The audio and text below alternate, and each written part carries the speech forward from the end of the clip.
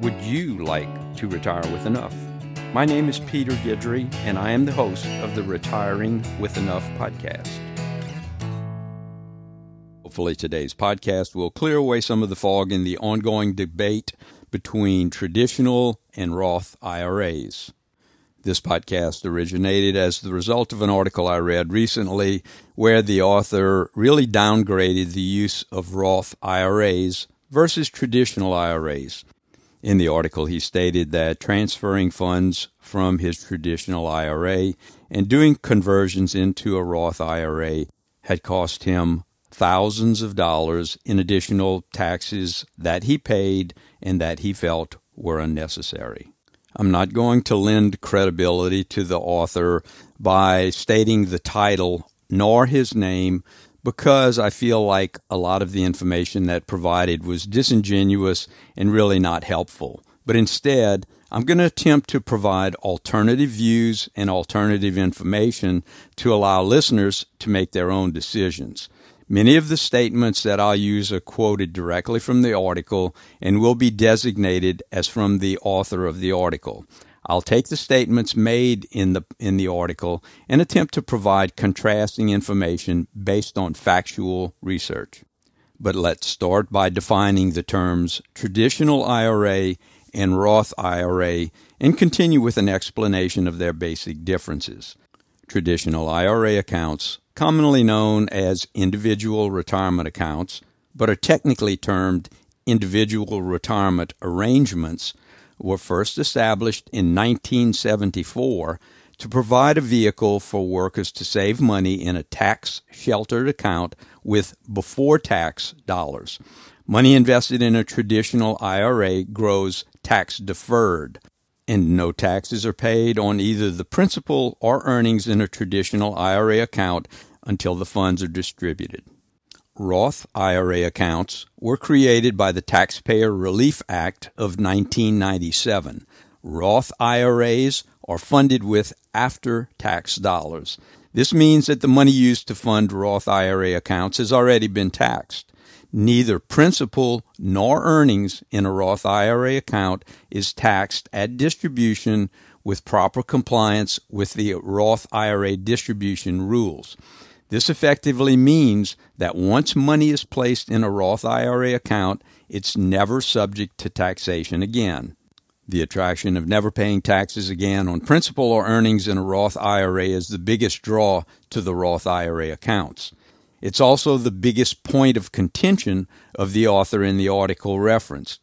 In his article, the author states that only 9% of investors actually benefit from funding Roth IRA accounts and that this number is actually inflated. He went on to state that Roth IRAs are only beneficial to 0.2% of workers. The article's author stated, if you're early in your earning years, contribute heavily into retirement, and plan to withdraw far more in retirement each year than you earn today, then you should likely contribute to a Roth IRA. This group of young workers represented the author's 0.2% of workers who would actually benefit from funding a Roth IRA. My first point of contention comes from a further statement by the author in which he says, this is precisely what the Roth IRA does. It forces you to pay taxes today and at a likely higher rate than you would in retirement. The author's argument is that the government is happy to have workers pay more and higher taxes now than paying fewer taxes at a lower rate in retirement when earned income declines. But 2023 tax bracket information doesn't really confirm this statement. I'm not going to outline the whole 2023 tax bracket for a single filer because that's pretty easy to pull up on the internet. But let's just suffice to say that a 20-year-old single taxpayer with a salary between $44,725 and $95,375 could make a Roth contribution in the amount of $6,500 and pay a maximum tax rate of 22%, a tax increase of $1,430.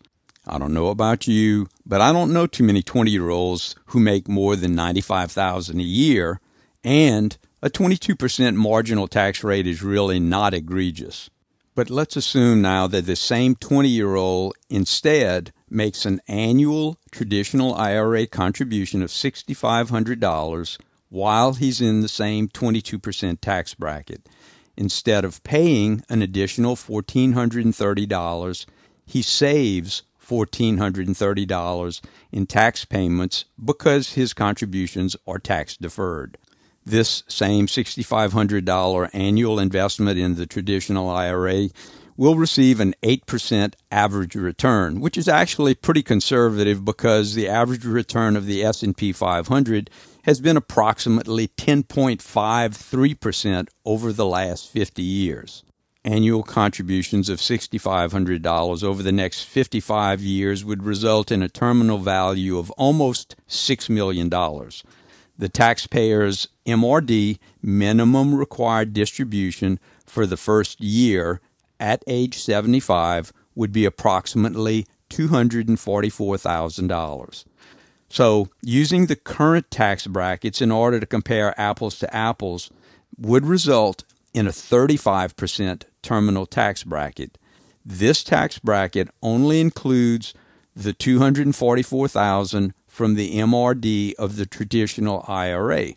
Any additional earned income, investment income, pension income, rental income, or currently up to 85% of the Social Security income would also be taxed at ordinary rates and would be subject to the same 35% tax hit.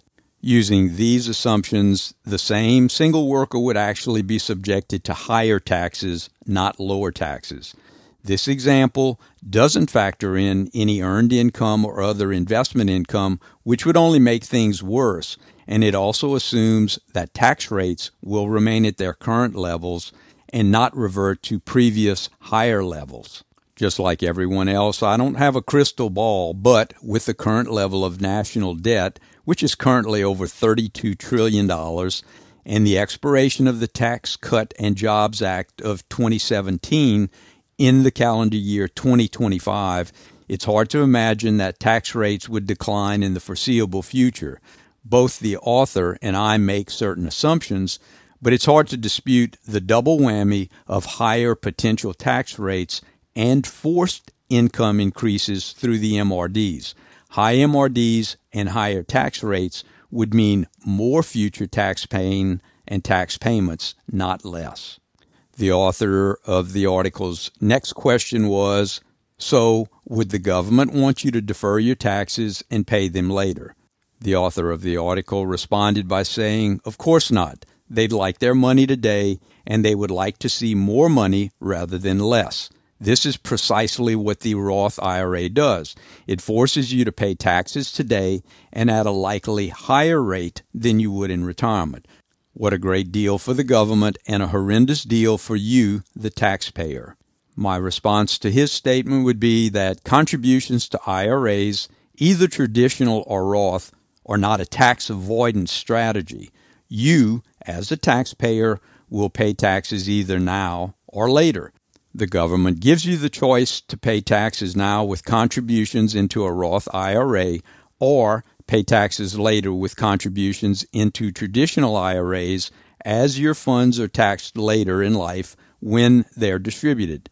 No one is forced to pay taxes today and at a higher rate than you would in retirement. Taxpayers who choose to contribute to either Roth IRAs or traditional IRAs are under no pressure to initiate or use either account. Using the statement that tax rates will be lower in the future during retirement, I feel is disingenuous, as that information is currently unknowable. Tax rates could be lower or higher in the future.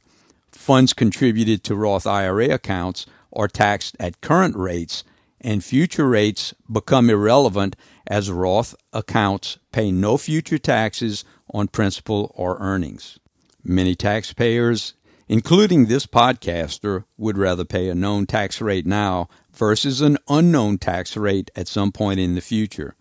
The illustration above showed that income from MRDs may actually increase retirement income instead of decreasing retirement income, which would adversely affect future tax rates.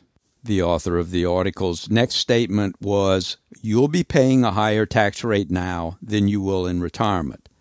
His statement was, if you earn $122,000 per year now and make the same amount in retirement, you'll effectively pay 22% tax today to invest in the Roth IRA to save 9.8% in retirement. What he's saying in his statement is that the same 20-year-old worker would effectively pay about 12% more by doing a Roth conversion now than he would by waiting, investing in a traditional IRA, and paying taxes at some point in the future. I just explained a second ago that for most young people, if they would take that same $6,500 invested annually in a traditional IRA, that at the time of distribution, their taxes would actually be higher based on today's rates. Of course, I also stated that no one knows in the future if taxes will be higher or lower, but using the same example and an apples-to-apples comparison using today's taxes, the same 20-year-old taxpayer would actually be in a higher tax bracket in retirement than they would be presently. The article's author's next statement is, many retirees today pay nearly nothing in taxes. He stated that according to the Census Bureau population reports, the median income for households age 65 and older is $47,620. The effective tax rate that the average retiree pays is 4.2%. Although this information is correct, based on the Census Bureau reports, 50% of the population has an income of $47,620 or less. But this means that 50% of the population has an annual income of $46,621 or more.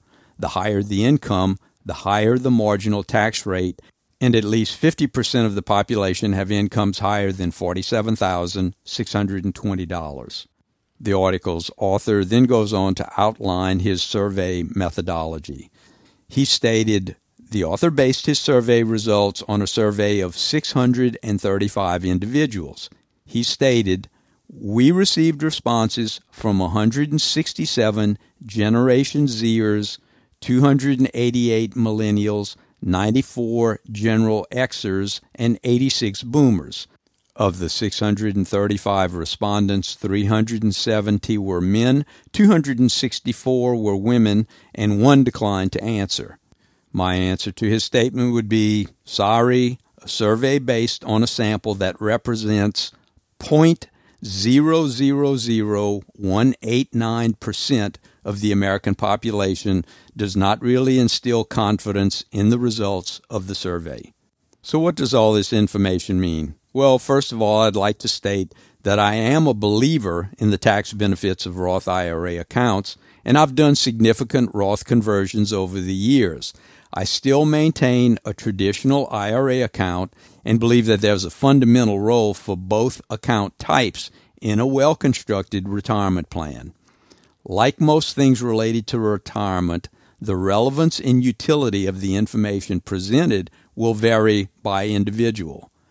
Roth IRAs eliminate forced RMDs that are associated with traditional IRA accounts at the time of distribution. There are no RMDs at any age associated with Roth accounts.